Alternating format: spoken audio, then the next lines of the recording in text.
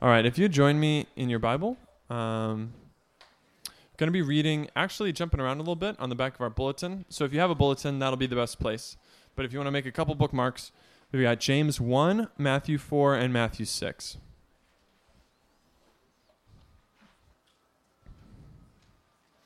All right, James 1, 13 to 15.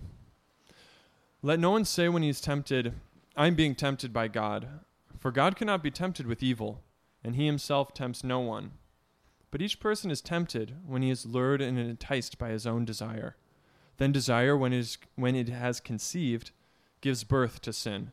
And sin, when it is fully grown, brings forth death. Matthew 4, 1 through 4.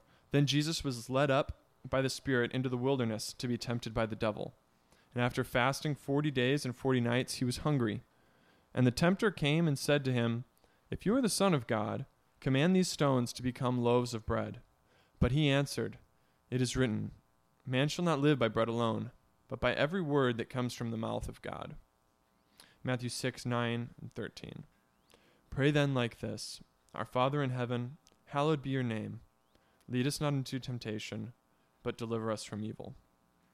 Please pray with me. Jesus, we love you this morning, and we thank you for your words of truth.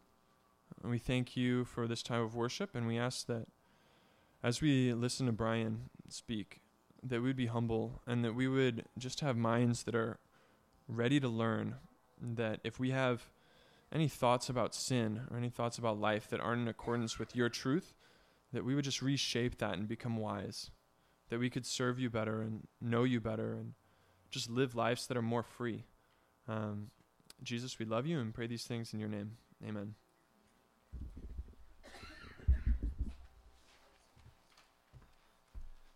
So this year, for our men's retreat, we had a kind of a record turnout. We had about 45 guys go up to the Kern River this year, and as Gary mentioned, we had a great time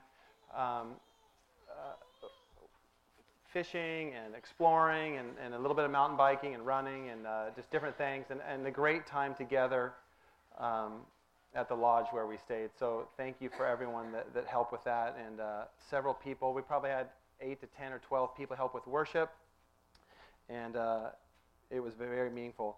Maybe the most shocking thing to me that happened this morning is I got an email from the place that we rented and said that we actually got a full refund. So we had, I think, about 15 guys, like 25 to 28 years old, living in one house called, I forget, the Lazy Crane Lodge, I think it was called.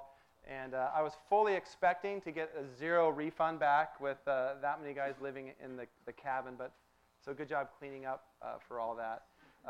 We had a great time, and I mentioned this to a handful of people, and a lot of the guys know, but on Saturday my truck wouldn't start, and so I ended up having to have it towed back to Oxnard from Kernville, and then overnight somebody smashed the window and broke into it. And thankfully there wasn't that much in there that was valuable.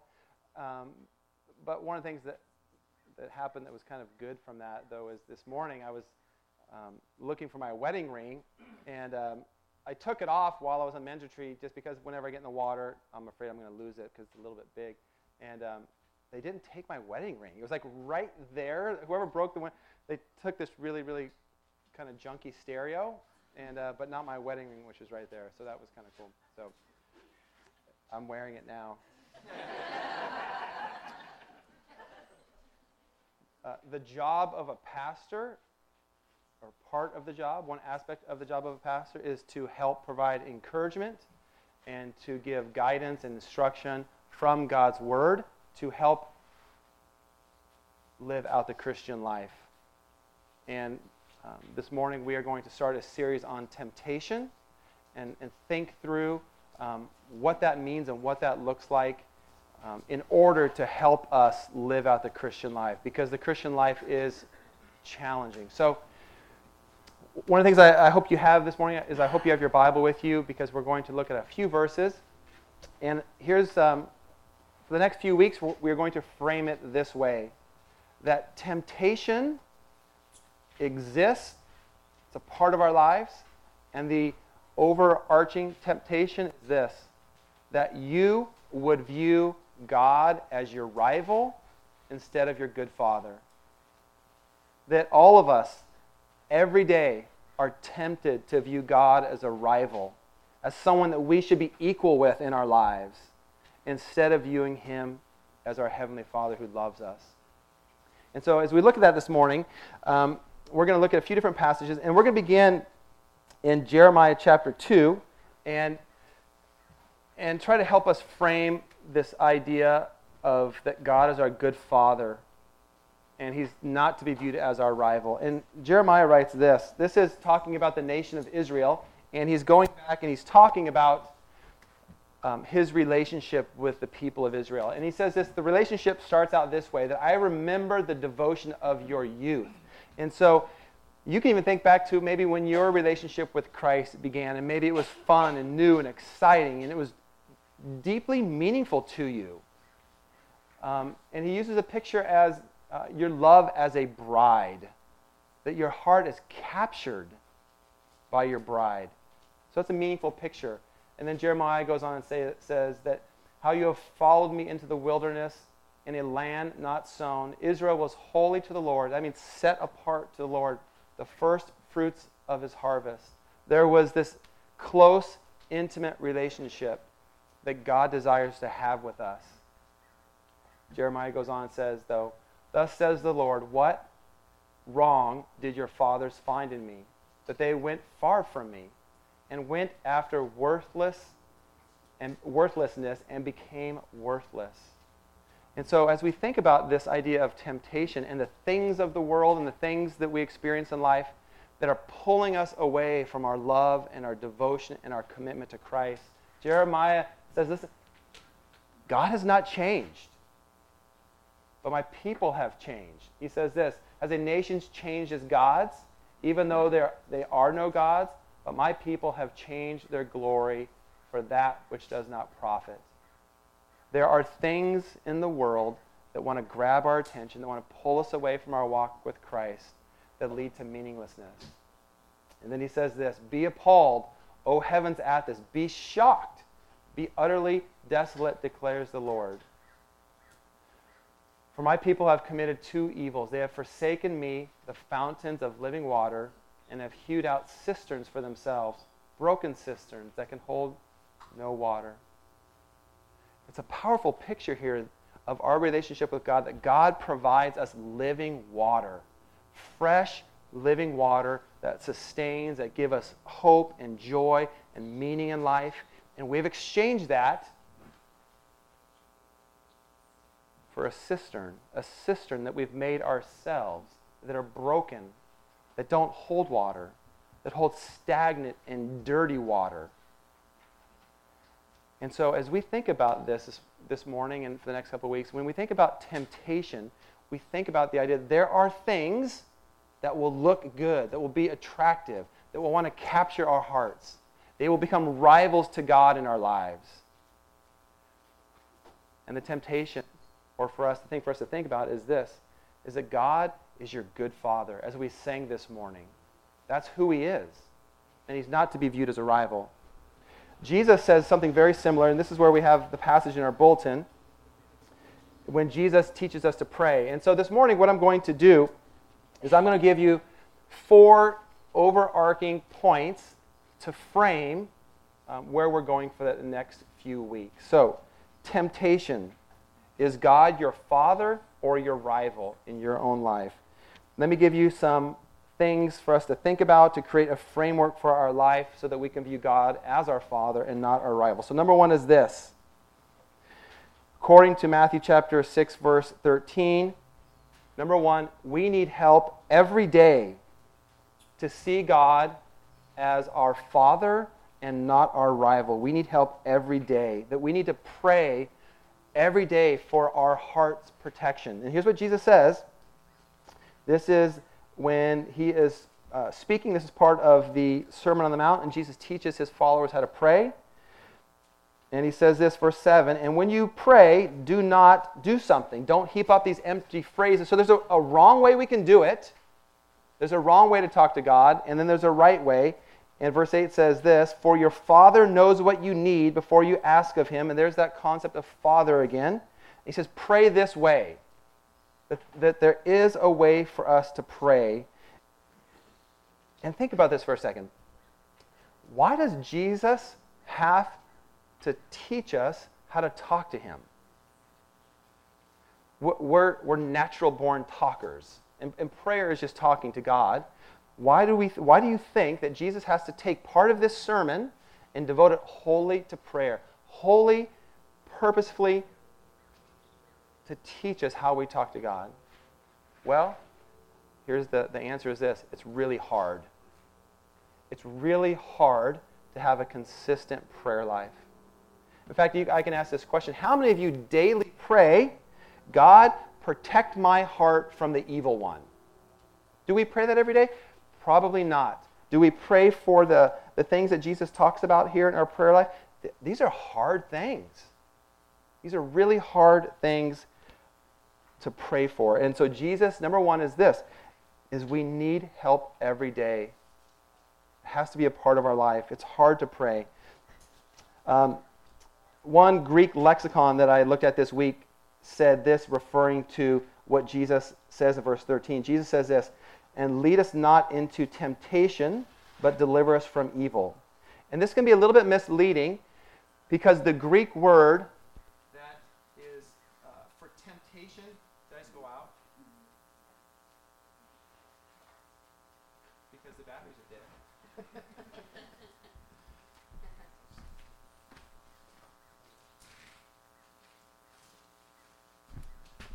The Greek word for trial and temptation is the exact same word, and depending on the grammatical structure of the word or its usage, it will be translated temptation or trial.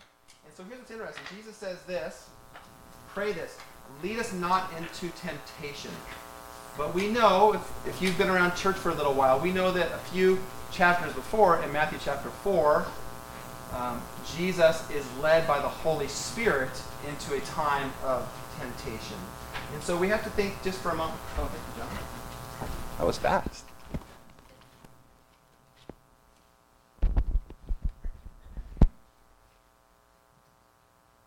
All right, sorry about that. So we need to understand what Jesus is talking about here when he says this, lead us not into temptation. Here's what a few people have said. Quote, here God is asked not to allow his people to come into a kind of satanic temptation which would lead them to fall away, but to rescue them from the power of evil and to point them to God's kingdom. Another guy said this, it is not a prayer to be preserved from temptation, but to be preserved in temptation. So you're not preserved from it, but preserved while you are in it. So Jesus is praying this, that when my followers go through times of hardship, through times of trial, make it our prayer that we will not be susceptible to the ways of the evil one. So number one is this, that we are to be people, according to the words of Jesus, is that we are to be people every day who are to be praying. That is to be a habit of our life, to be aware of that. Number two is this, and we're going to turn back to Matthew chapter 4. And this is where Jesus himself went into a time of temptation. Number two is this, you need to fight the good fight every day. You need to fight the good fight every day. This is so important to see the context here because of what is happening. And in the previous verses before this, Jesus is baptized. So Jesus is full of the Holy Spirit. He's been baptized. And the last phrase of chapter 3 says this, this is my beloved Son with whom I am well pleased. So Jesus is on maybe what we would call a spiritual high, a good place. A good place in his life. Maybe we would think of something like this. My marriage is great. My kids are great. All the bills are paid. I have extra money. I love my church. I love my friends. Like, everything is great. And what happens next in his life? What happens next in the life of Christ? He is led into the wilderness by the Holy Spirit. So, this is so foundational for anyone who wants to follow Christ to understand, and that is this, is that you have not done something wrong that will make life hard. All right? So let me maybe back up and say this. If you live a life of deceitfulness, if you lie all the time, okay, your life is just going to be hard. Like here's what we do know. If you gossip like you're just a gossiper, you're going to have problems in life. If you're a liar, you're going to have problems in life. If you are greedy or you're manipulating people to get more money, you're going to have problems in life. So I'm not talking about that. I'm talking about this, that your life is full of the Spirit and things are going well in your life. Be prepared for life to be hard. All right? And here's what's going to happen. If you don't understand the Christian life, here's what you're going to do. One of two things. You're going to get super bummed out and you're going to get mad at somebody, and it's either going to be yourself or someone else you love. Because you'll be thinking this, I'm doing everything right. I go to church, I go do my job, I'm nice to my wife, I do all these things, I'm trying to be a good dad, and life is still hard. Why? It's my wife's fault. It's my children's fault. It's my boss's fault. It's somebody's fault. And I'm saying, no, it's nobody's fault. It's nobody. Stop blaming people.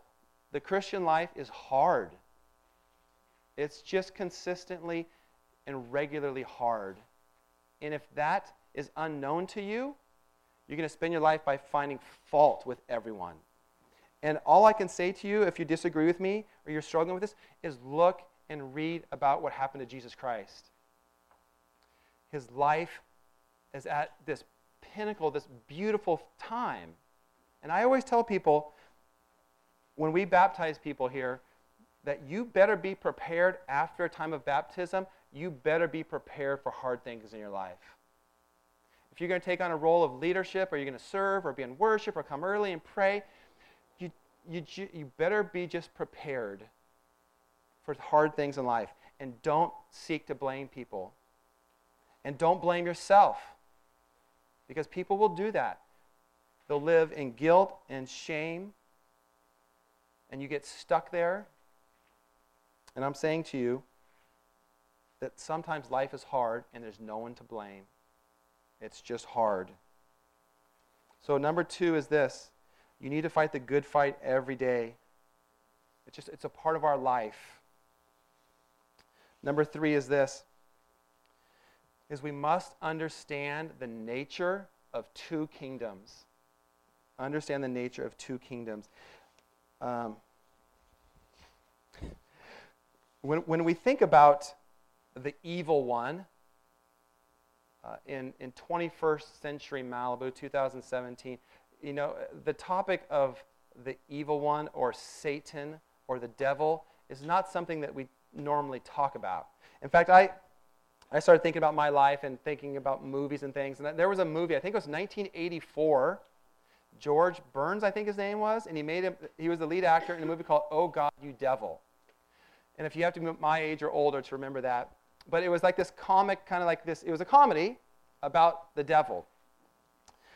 Then I started thinking about, again, you have to be my age probably or older, but then I started thinking about the Van Halen song, Running with the Devil. And I played it in the car with the family, and I thought about playing it this morning, but the song is so dang catchy, we would probably all in church start singing Running with the Devil, and probably wouldn't be the ideal thing to have happen on a Sunday morning. I had to turn, we listened to it for about 20 seconds. I'm like, oh, okay, I think we'll take a break from this song, because my whole family, the pastor's family, is singing Running with the Devil in the car. That's the power of music. And here's the thing. We are fools to be unaware or ignorant of the evil one. That there is, the Bible teaches this, that there is an invisible power of darkness that seeks to pull you away from Jesus Christ, that wants you to be equal with God, that wants you to not see God as your father, but as a threat to your life. I came across an interesting excerpt from a sermon, and it's a quote from a woman that probably most of us have never heard of. But this woman, her name was Frances Perkins. She was the first woman to ever be a part of a presidential cabinet. And this was during President FDR's, Franklin Delano Roosevelt's presidency. And she writes this in her memoirs. She writes this: for example, Frances Perkins, who was the first female cabinet member and was Secretary of Labor under FDR, has a remarkable passage in her memoir talking about the president. She says, in early 1944, a young minister at the President's Church in Hyde Park commended to him the writings of the mystery writer Dorothy Sayers and remarked that Sayers had been much more influenced by the writings of Soren Kierkegaard. Who's Kierkegaard? The president asked. When he learned of the core of Kierkegaard's teaching was that his teaching was a fresh emphasis on the doctrine of sin and its implication, the president listened intently and jotted down the name of several books. Frances Perkins writes, several weeks later, I happened to be reporting to Roosevelt on the problems concerning the War Labor Board. This is 1944. He was looking at me, nodding his head, but suddenly he interrupted me. Francis, have you ever read Kierkegaard? Very little, mostly reviews of his writings. Well, you ought to read him, he said with enthusiasm. It will teach you about the Nazis. Kierkegaard explains the Nazis to me as nothing ever else has.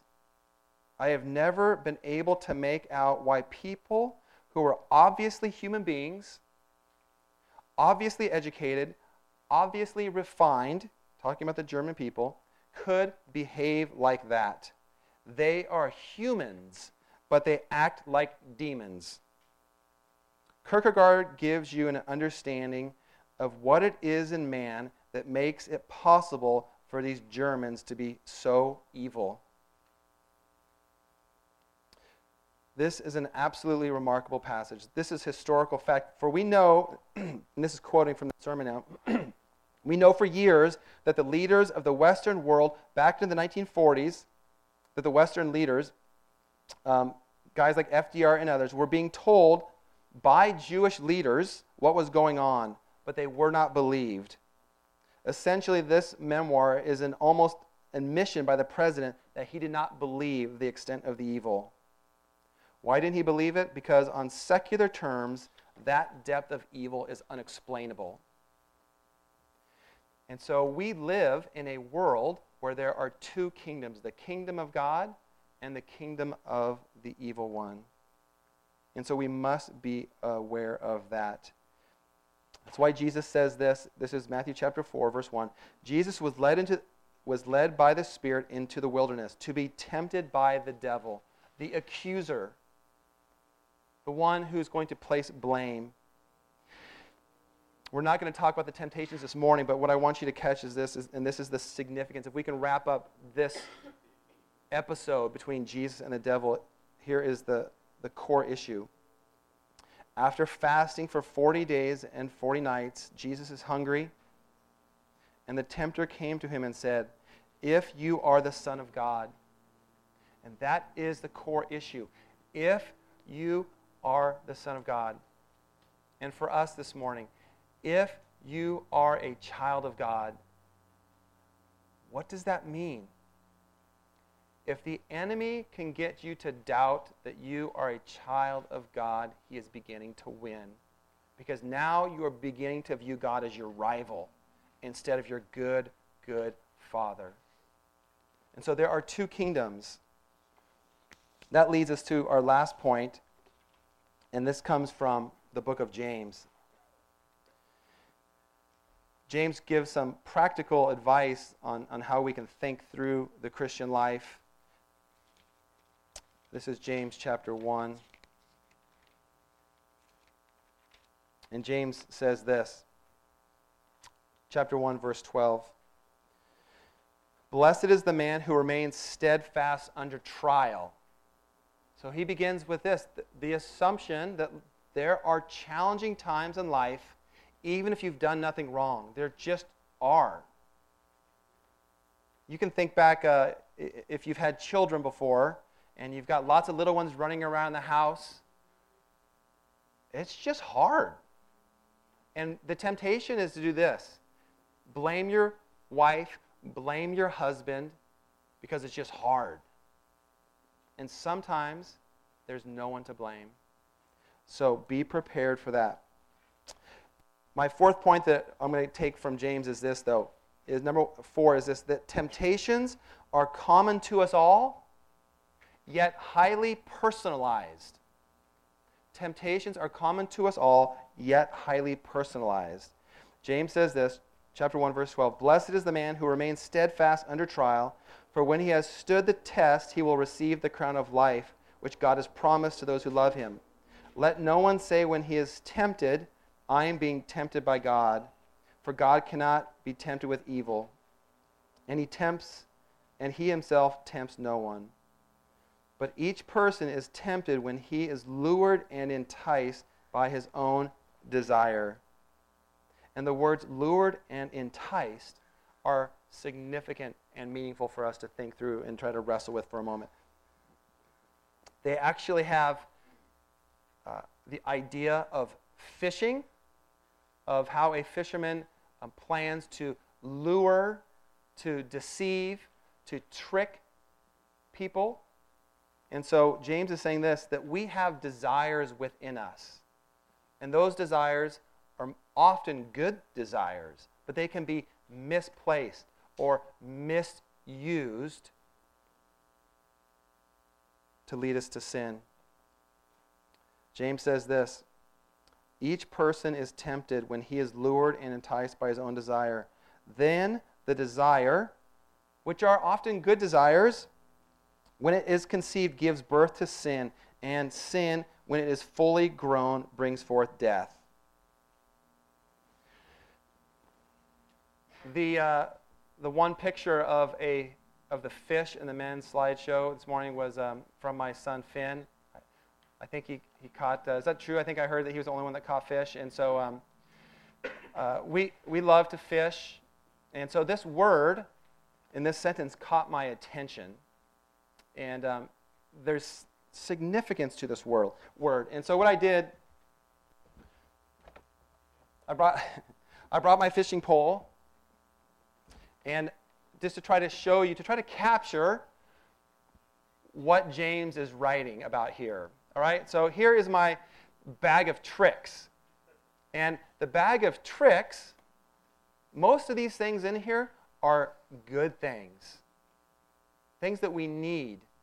But they can be misplaced or misguided. All right? So let me just grab one thing here.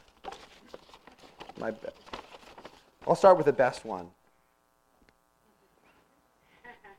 Now, I had to ask. I didn't have any cash this morning. I'm going to poke a little hole in this. I'm not sure if you're allowed to, but is that right? All right. So that's a true $100 bill. And now let's read. Somebody's excited. James says this, each person is tempted when he is lured and enticed by his own desire. The Bible talks a lot about money being a very good thing. That's how we provide for our families. But the enemy can use it to pull us away. Think back to Jeremiah. You exchange something good that God wants us to have, to be a blessing. God wants you to have money to enjoy and to be a blessing. But it can be taken, it can be lured, it can cause families to fight, it can tear marriages apart, it can tear families apart, it can get you things to say like, I need more, just a little bit more. It's all you need. Dangling right there in front of you. If I had this amount, if I had about maybe 100 of those, or somebody wanted it. We think of money bringing security. Money is a tremendous temptation. It has the power to pull us away from God in so many ways. I don't know what, this is like kind of, I guess this represents like clothes and fashion and things that can pull. American Eagle, I kind of don't really, barely know what that is. Other than I like the logo, I thought it was, the bird flying was cool. Is that cool clothes or not anymore? Like 10 years ago? So if American Eagle is no longer cool, just put whatever is cool now.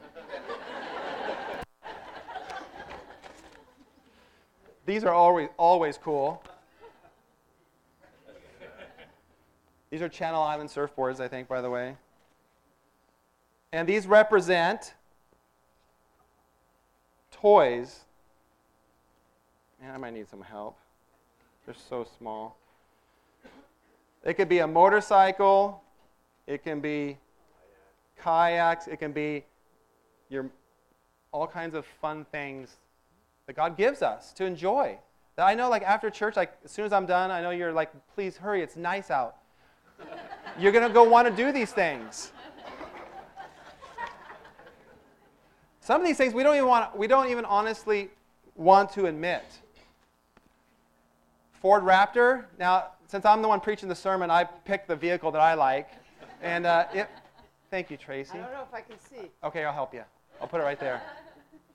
How did they? It's a little hook, so it's a real hook. Oh, yes. So don't, yeah. Tracy's not part of the. I usually have my up-close glasses on doing this. I'm not going to move until you say. There we go, good. Listen, think about where we live. Does it matter what kind of car you drive? No. Well, that's why I like her a lot. Now, if you care a lot about what kind of car you drive, I don't like you. No, I'm just kidding.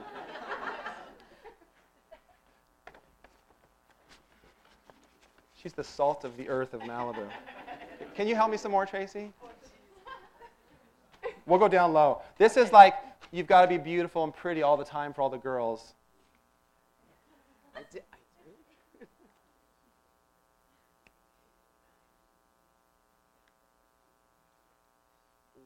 one's not going to work. We should have got bigger hooks. This would have gone a lot faster. Okay. Thank you. Happening. Perfect. All right, we're just going to do one more, I think. Now, this just represents like sex, if you didn't know. Yeah, poke a hole in there.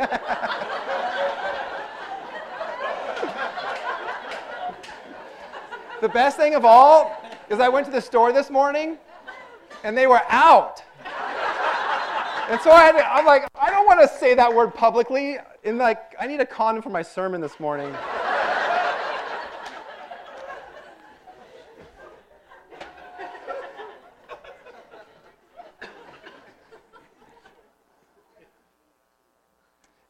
If we can't be honest, in church, there's a problem. And the more you are around church, year after year after year, we just play nice all the time, and we fake nice. And we don't want to talk about men who are addicted to porn, which there are. We don't want to talk about men who will manipulate women in order to have sex. We don't want to talk about men who will abuse women in order to have sex. We don't want to talk about men who will take advantage and lie and deceive women in order to have sex. We don't talk about the guilt and shame maybe that women feel because they don't look a certain way. We build our identity on all of these kinds of things.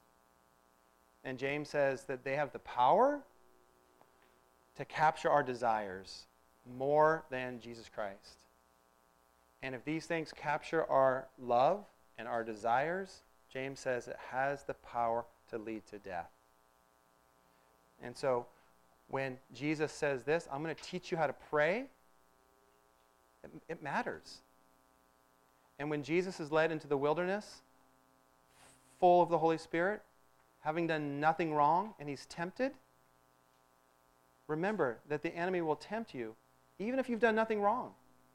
You can be a sincere, devoted follower of Christ, and he will still tempt you.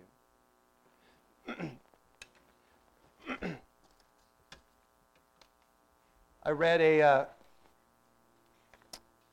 was reading a book this week on temptation, and the author concluded, it's a great book, and I'll bring it next Sunday and share the title with you. But at the end, he quotes from one of the leading psychologists. He's now deceased. His name is Bruno Bettelheim from the University of Chicago. And he talks about, he's a child psychologist, and he a Jewish man who survived a concentration camp experience and came back and taught at the University of Chicago for almost 30 years, studying children. And he said this: the basic anxiety for children is desertion. And the enemy will try that tactic with you, that God doesn't care about you, that he is not your father, that he is your rival. Paul writes in 1 Corinthians chapter 10, he says this, that God is faithful, that he is faithful to his promises. And above all else, as Jesus spoke in Matthew chapter 4, that we are to view God as our good, good Father. That he knows what you need. He knows the desires of your heart. It is our responsibility to be aware that we live in a world full of good things that want to capture our hearts and want to pull us away from Jesus Christ. It is our job to be faithful, to be aware, to be alert of the things that can capture our hearts. Jesus is the only one who perfectly passed the temptation test. Every one of us here will fail at temptation. Every one of us here will sin. And that's why we look to Jesus Christ as the only one who passed the test perfectly. And because he passed the test perfectly, we have forgiveness. And that is the gospel. That is why he came and died on the cross. Because he knew that none of us will pass the test all the time, that we will fail. And we need forgiveness every day. That's why he came. Let's pray together.